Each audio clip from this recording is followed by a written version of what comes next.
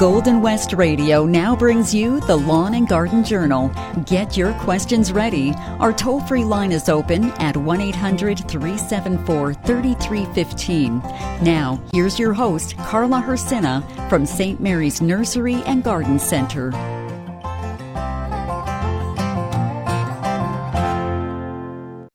Good morning, everyone. June 12th, and it is a sunny morning. The breezes here are a little bit calmer. Wow. I think all the winds that we've been having after that little bit of tumultuous weather has helped to dry things up. But in some areas, we need that moisture in the ground. So it's kind of this oxymoron of, yes, we love the moisture in the ground, and we feel for those people that had too much rain. But I know that the farmers are probably going to love the moisture that's in there. I know some of the sod farms in the northern part of the province, they got a lot of rain. And definitely, Carmen, I hear ya, I see ya, you got a lot of rain too. Wow, records. And when we think of these rains, we have to think of also the growth and the moisture that gets in there. And it helps these seeds to germinate and break forth from this ground. But we also have to think of the heavy rains and the winds and how they too impact plants. But nevertheless, the strength is in gardening and growing. Our plants will survive. They will come back and wow, they will be beautiful this summer. So I'm sitting here and I'm thinking of the future. I'm thinking of the next week, every week, the development of the flowers and the plants in the garden. So let's think about our gardens. The poem this morning is called Inside My Garden Gate.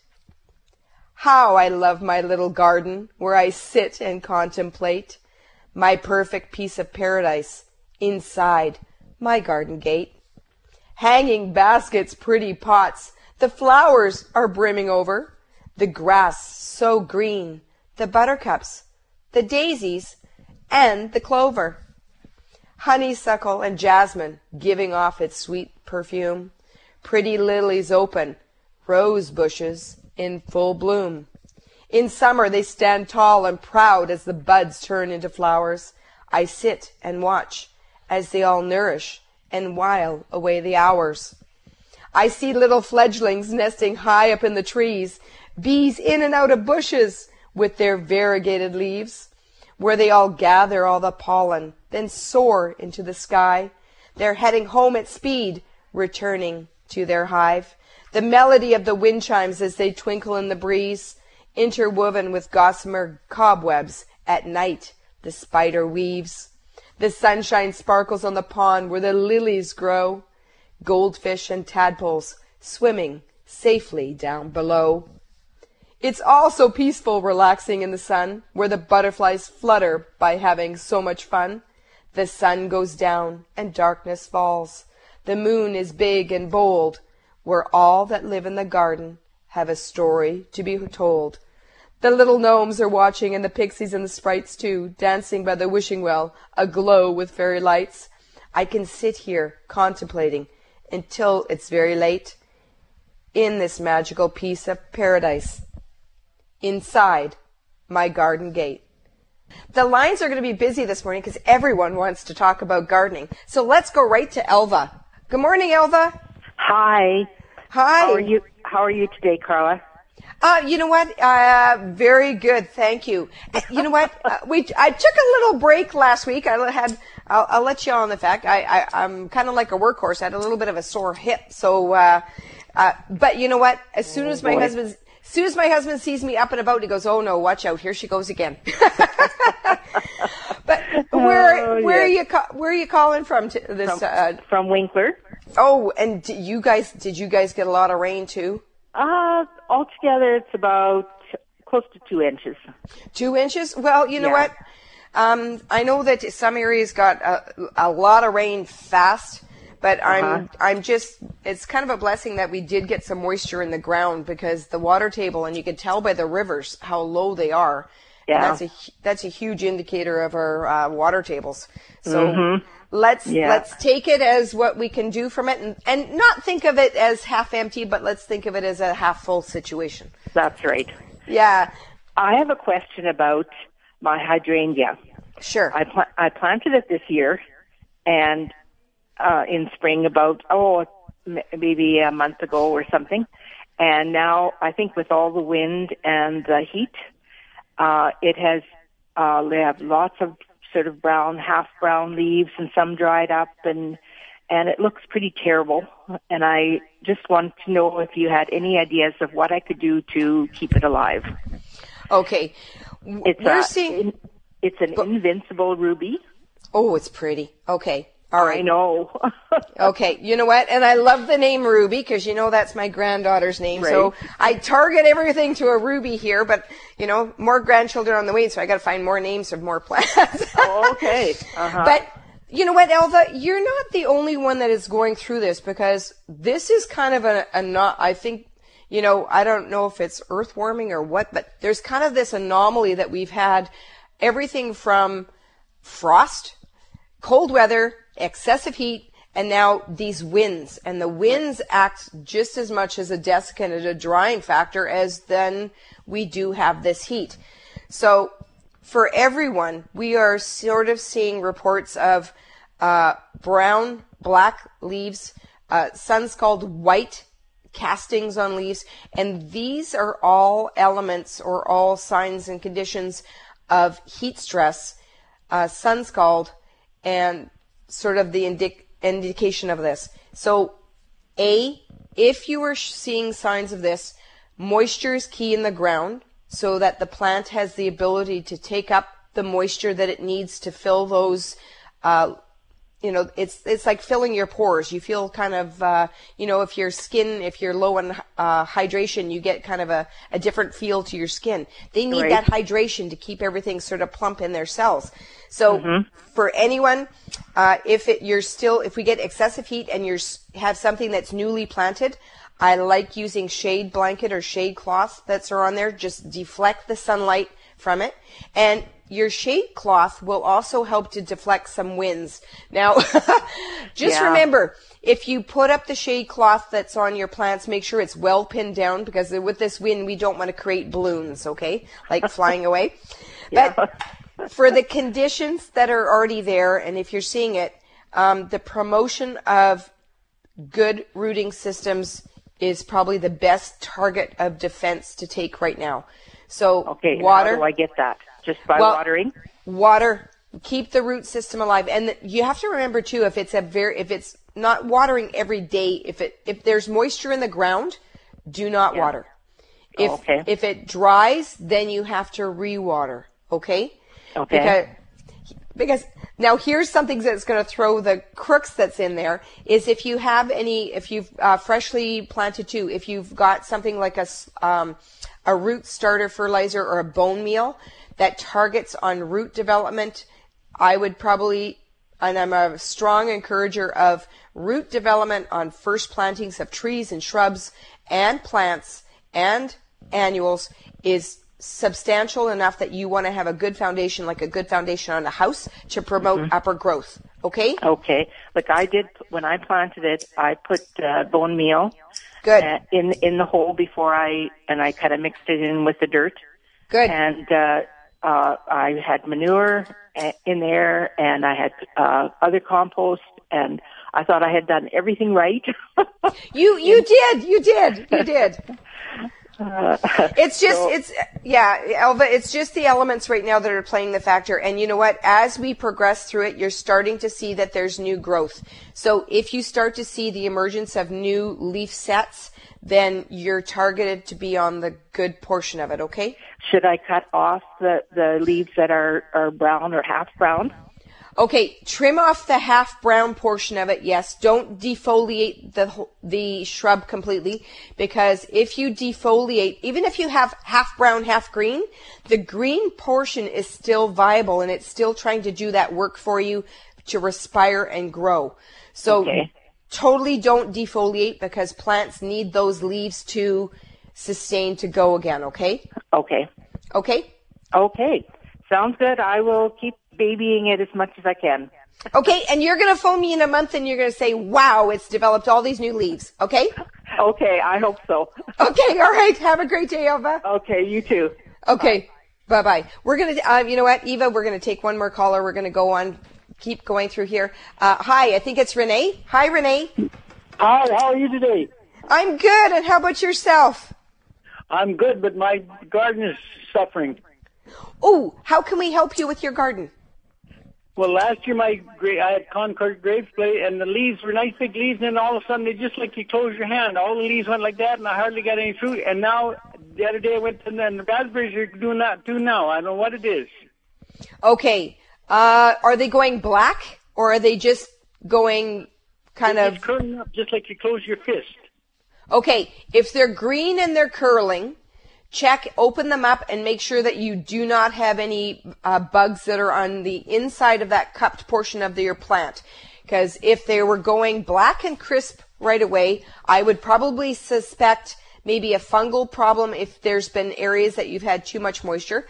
But if a We plant, don't have too much moisture now. We have now, but not before. So yeah. But are they going black, or are they green and curling? they're green and curling. Okay. I took the leaves apart last year on the grapes. Now the raspberries are starting to do that on me. Okay, if it's green and curling, I want you to look on the undersides of the cup portion to see if you have any bugs, because aphids will cause. Aphid is like a small bug. It will suck the juices from the green portion of the plant, and it causes deformation or a curling or cusping problem. Sometimes worms will also cause that curling of a leaf that will cause it to go in that. So that's the first line of defense that you want to look at to see if there's a bug that's in that portion. Okay? Otherwise, nothing? No. Okay. All right. If there's also the other thing, you could be missing some nutrients also in your soil. So have you added any amendments to your soil lately? Well, last year I put fertilizer down all the rows of raspberries, the rhubarb, and everything. So now the raspberries are I thought it was the neighbor had sprayed, and I thought it was turning up with the raspberries, but now it's not. It's the same as the grapes are going, and they're about 100 and some feet apart. Yeah. Okay. Because you're right. Because sometimes the leaf spray, but I don't know if it would be. If it's just curling. But sometimes, like the other side is, definitely some herbicides could cause disfiguration or curling. It depends what's there. But the same thing can happen if you have nutrient deficiencies in your soil with grapes. So if that's the case, maybe try potassium or phosphorus, So if they're deficient, because sometimes the deficiencies in your soil when you have potassium and phosphorus will sometimes cause a curling or rolling effect that's on there as well. So if you can get something that has a little bit more of the phosphorus side, a fertilizer with a little bit higher in phosphorus, try that, okay? Okay. Okay? Okay, thanks you. Oh, you're very welcome. Okay, thanks, Carla. Okay, you're welcome. Nice. And you know what, Renee, have a great day, okay? We are eager to talk about our gardens and sort of see if there's remedies and trials and tribulations. I'd love to hear about your gardens. So give us a call at 1-800-374-3315. Now we're going to go right back to lines. Hi, Mary. Hi, Carla. I'm having problems with my clematis. I keep buying, and for some reason I can't grow them. What am I doing wrong? Okay. Which variety of clematis are you getting? Like, is it like Jackmani, the easy one? You know what? I don't remember the name that I bought. This one here, I've got it for 2 years, but it's barely coming out of the ground. Okay. All right. Let me sort of tell. Clematis itself, if we can let everyone know, because not everyone knows what a clematis is. Clematis is a vining plant. It usually has flowers in the shape of a star-shaped open some of them could be cupped in Tanquicata varieties are hanging, but a lot of them know as the purple Jackmani or Nellie Moser's, beautiful climbing, and some of them could be quite aggressive. I hate to say it, but if yours isn't grown, there are different problems because you should have it growing upwards. Now, is it planted in full sun? Yes. Oh, okay. Now, the soil around it, whenever we plant new plants, I don't know where are you calling me from? Winnipeg.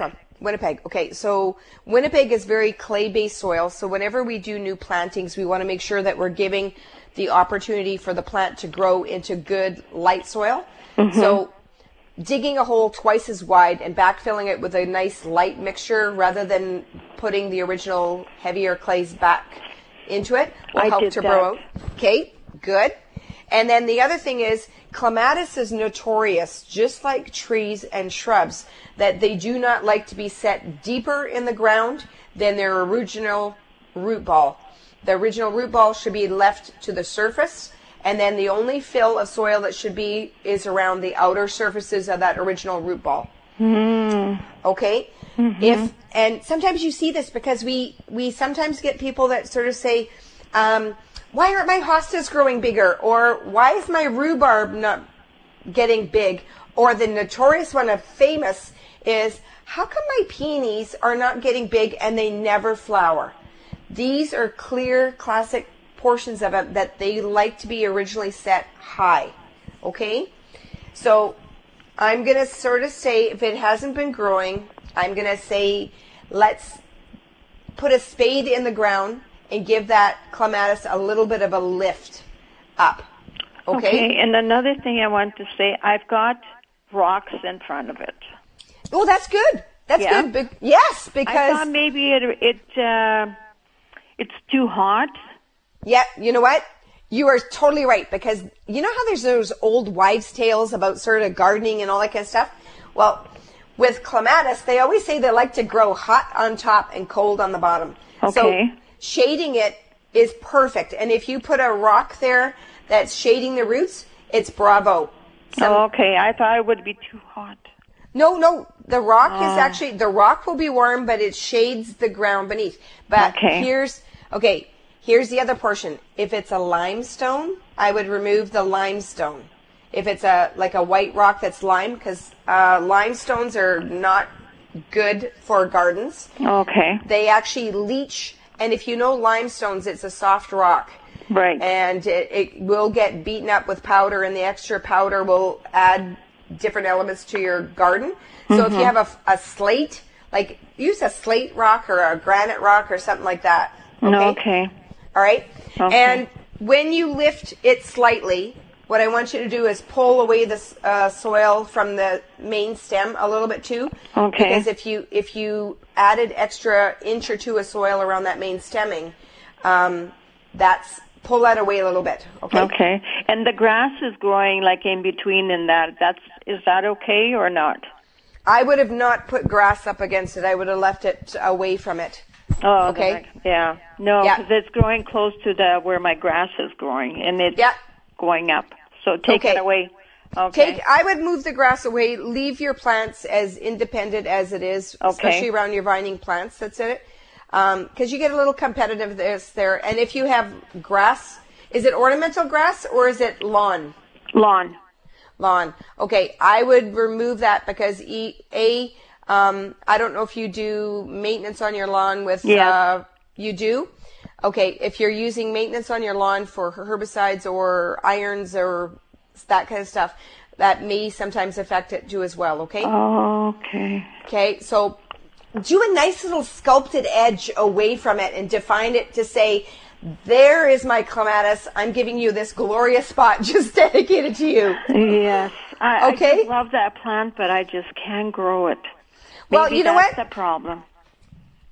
You know what? Let's try this first to see if we can get it successful.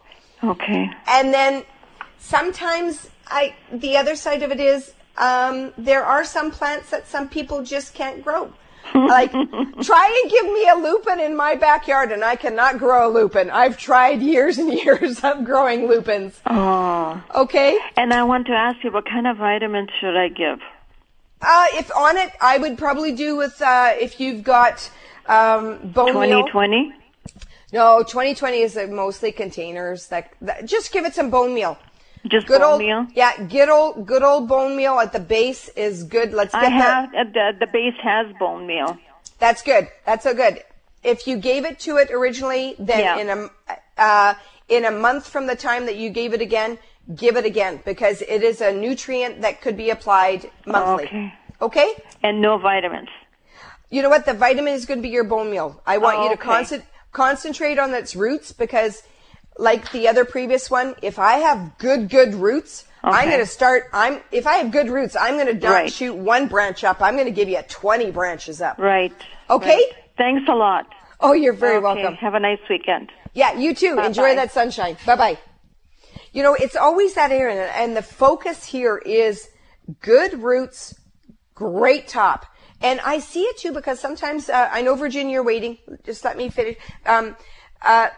When you have good rooting system, it can support the plant on the top.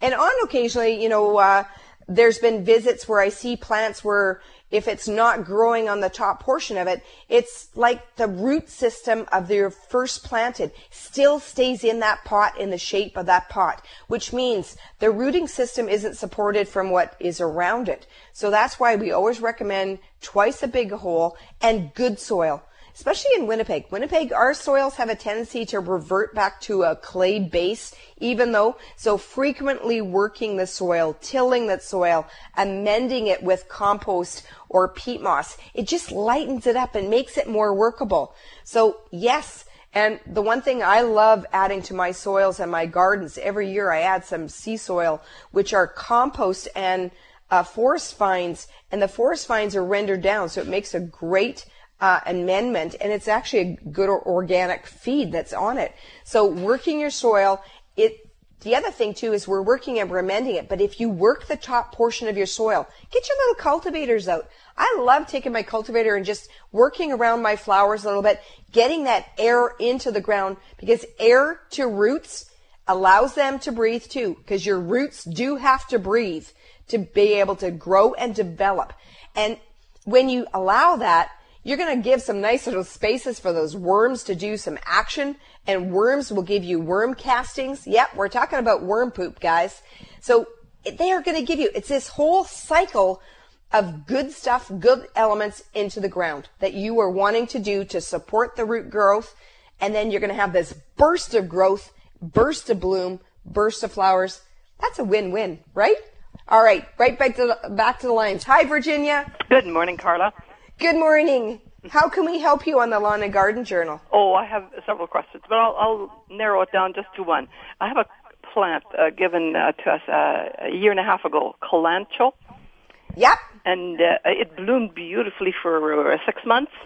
Okay. Maybe a bit more. And then slowly the flowers died off and left a very nice-looking plant.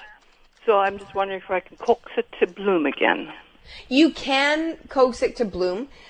Generally, when you're doing with the Kalanchoe or Kalanchoe, it's like tomato. These are succulent type florist plants, and you can grow them and you can continue them to grow. But they're sometimes not always easy to rebloom. Some people are good at it, and there's some that go it's like a poinsettia. They bloom late fall, early spring. That's in that, and generally they need the same type of timing for this photo nighttime, daytime to set a bloom. Okay. Okay? I don't have a place to put it to rest, like.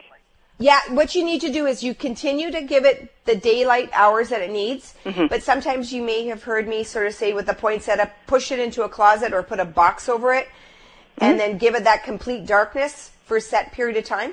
Oh, okay. Okay, so if you do this, because usually they need 4 to 6 weeks of time sensitive to get it to push to bloom. So if you do that maybe for 4 weeks, and then you maybe be able to set a blooming on it. Okay? Okay, you can give it a try. Thank you very much. You know what? It's worth. And did you have another question? Actually, one other question. We can't grow rhubarb here. In fact, neighbors around here, and rhubarb is so easy to grow, but no, it will not grow here. So I don't know what the problem is. Where? Okay, can I ask do you live? West Pine Ridge, just north of Winnipeg. Okay, do you live in an area that has a lot of, is your soil too acidic? I don't know. Okay, is it in a very sprucey, cedary, woodsy area? Sort of. Like, we do have plants behind our place on the back side of our yard. Yeah. I wondered if they are just taking all the nutrition out of the ground where the garden is. Yeah, because usually rhubarb essentially is a full well, it will thrive in full sun or part shade, but I find that it does better when it has the hot afternoon sun that's on it. And usually full sun is considered usually 6 hours of sunlight combined hours, but definitely the hot afternoon sun is beneficial. If it is planted closer to other competitive plants like trees and shrub areas, you will get that rob of nutrient and moisture that goes to it, so the stalks won't fill out as fast. Mm-hmm. So subsidizing it or maybe moving it into a garden area that's more open and away from those areas would help to promote the production of it. Thank you very much for your help, Carla. Oh, you're very welcome. You're very welcome. Okay, you too. Bye-bye. Bye-bye. There are so many questions. We're going from, do you notice how we're going from vegetables to plants to fruit? The dynamics and the diversity of this is kind of exciting. You know, it's all about, and just before we go to Lena, I was, I do a little bit of Instagram and Facebooking and that kind of stuff, and I was shooting some pictures of some allium flowers because the allium, there was the garden, I should say, the chives, because it belongs in the allium family. My husband was noting that, oh my gosh, my chive bed that used to be a nice block of maybe 18 inches by 18 inches was beautiful, and I love chive blooms, is now getting bigger and bigger. Even as my adult children come over and say, can I have some of your chunks of your chives, Mom? They seem to be growing. But I posted a picture of the allium flowers because they were so pretty. And I did post that said that, did you know that allium blooms are edible? And we did have a lady that responded that she actually made tea biscuits with the allium blooms in it. And they made her biscuits pretty and tasty at the same time. Just think about that. It is a beautiful sunny morning, and we're talking about our gardens. We're going to go right to lines. Lena is next. Good morning, Lena. Good morning. Good morning. Where are you calling from? Blumenort, close to Steinbach. Oh, and did you guys get lots of rain? I would say a fair amount. I don't have a rain gauge, but we did get a nice amount, and I'm so grateful for it. Oh, you know what? It is nice when, you know, it's kind of refreshing when you get that rain. It just gives you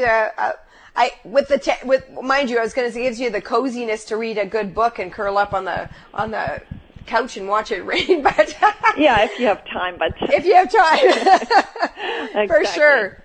How can we help you on the Lawn and Garden Journal? Well, I just like to continue with the rhubarb. The previous caller had problems with rhubarb. I also do have problems. I do have beautiful rhubarb plants.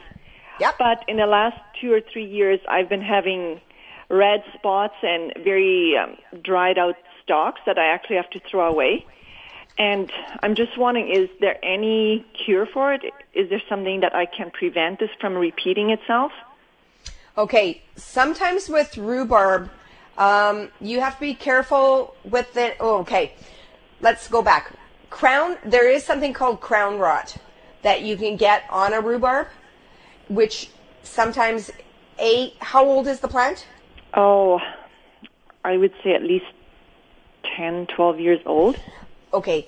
I don't know the theory. The crown rot is probably based on if the plant is very old, the very crown of it may become infected or diseased, and it is called crown rot, which sometimes the plant gets spotty, it gets yellow, and then slowly it starts to decline, and the plant eventually just collapses on itself.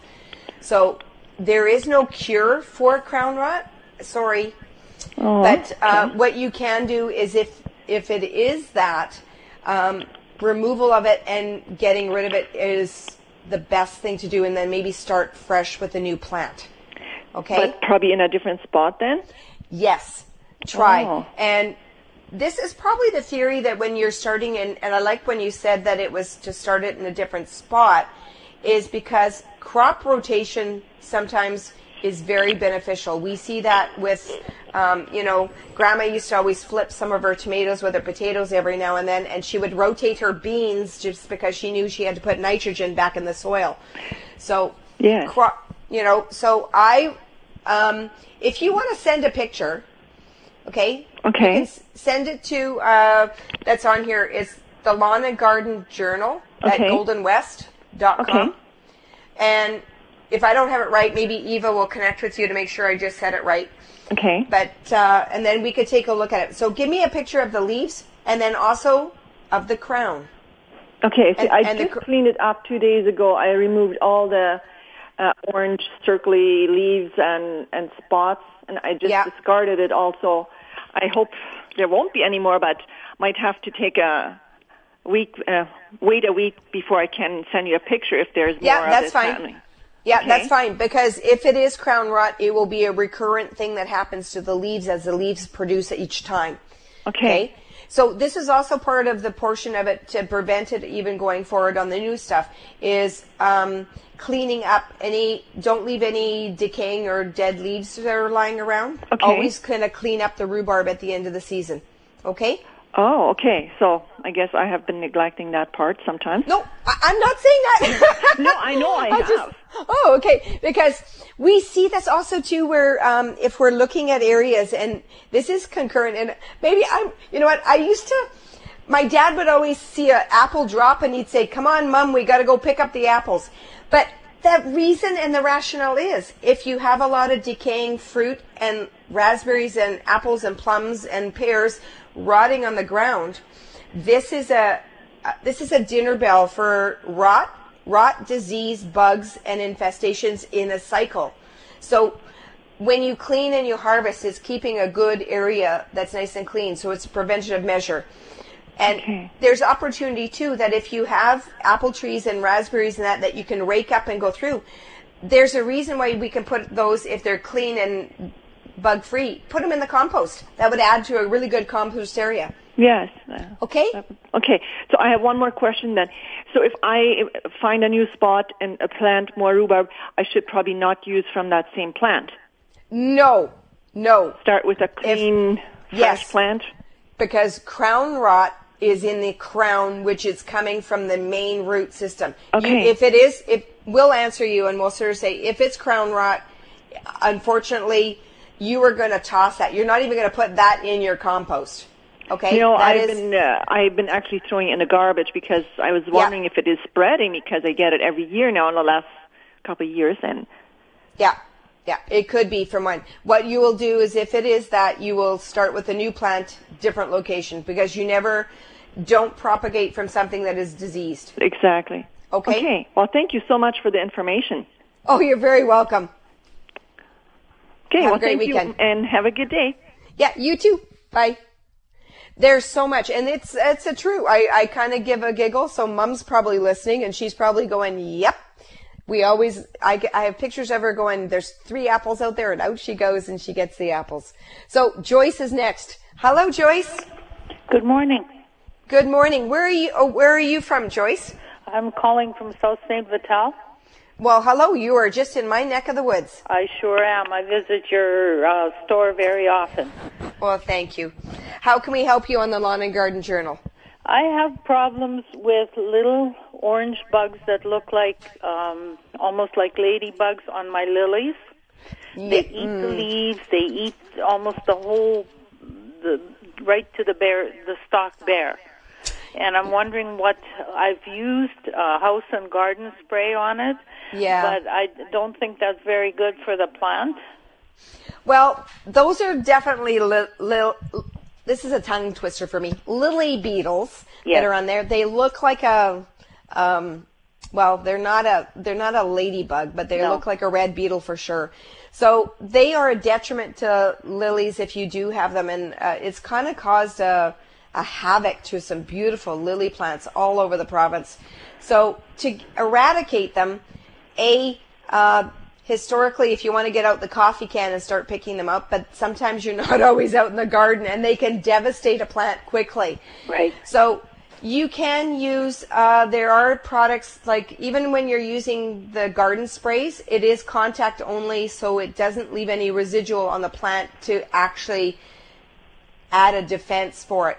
But if on a non-rainy day, you can put diatomaceous earth, which is a organic powder, and you can spray it on the leaves and also on the ground around your lilies. Okay?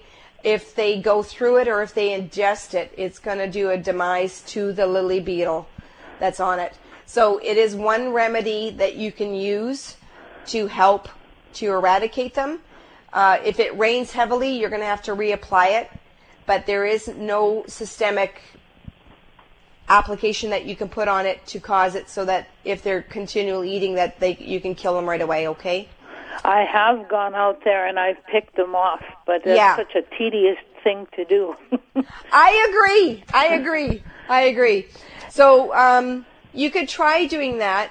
You can, sometimes there's some insecticidal soaps that you go through, but it's an application that you're putting it on that you have to spray if you do see them. Okay? The other thing is, in the fall, you have to clean up. So clean up the garden in the fall, because the lily beetles will hide in your plant debris, especially around your lilies. So if you do a good clean maintenance around your lilies and then do an application of the diatomaceous earth around there, maybe you can break the cycle between the lily and the larvae that is in that area, okay? What I usually do in the fall is cut the lily plants, like the stalk, right down to the ground. Yeah. And then just rake everything up that is in around it. Yep. And sometimes what I've tried to use is that, like a dust that you use to for the bugs on potatoes. Yep. I use that as well, and I noticed there's not as many, but yes, you're right. There's some really nice. I've got some stargazer lilies and some eyeliner that are really nice, beautiful flowers. And one day you go out there and look at them, and they're so pretty, and the next day you go out and they're just covered with these stupid little bugs. You know what? I know, it's so disheartening. And lilies. Oh, if you have stargazer lily, oh my gosh. I love, you know what, we have some here at the greenhouse, and I'm just waiting for some of them to come into bloom, because when the stargazers open up, the perfume that you get from those are just beautiful. Right, you can smell it all over the yard, and I've got some of the Queen of the Night, the Asiatic lilies, and it seems like they really, really like those. Well, maybe because they're a little sweeter, okay? It could be. I don't know what it is, but I do notice that, like, they're all over the place. And then I've got some in pots, some tiger lilies that I brought from my daughter's place, and they don't seem to bother those. I don't know if they never got into the soil or what, but... Yeah, they probably did not get into the soil. So, you know what, for the time frame, if you can do a little, there's... visions of, I always tell you, there's visions of my mom as a kid picking the potato beetles off. But if you have potato dust, you have something that has a little bit of remnant of maybe a product called 7 in there, and that would work. Okay? I've also been told to sprinkle cornstarch over them. Oh, I haven't heard that. Well, I've been told that if you sprinkle, I guess it's the powder thing that they can't... they don't eat it or whatever. Well, you know what? Corn itself causes, and even in us, if you eat corn, your stomach kind of goes, right? Yes. It puffs up. So bugs don't like that. But thank you for the advice on the cornstarch. Yes. Maybe some people will hear that and listen. Okay? All right. Have a great day. Okay. You too. Bye-bye. Bye-bye.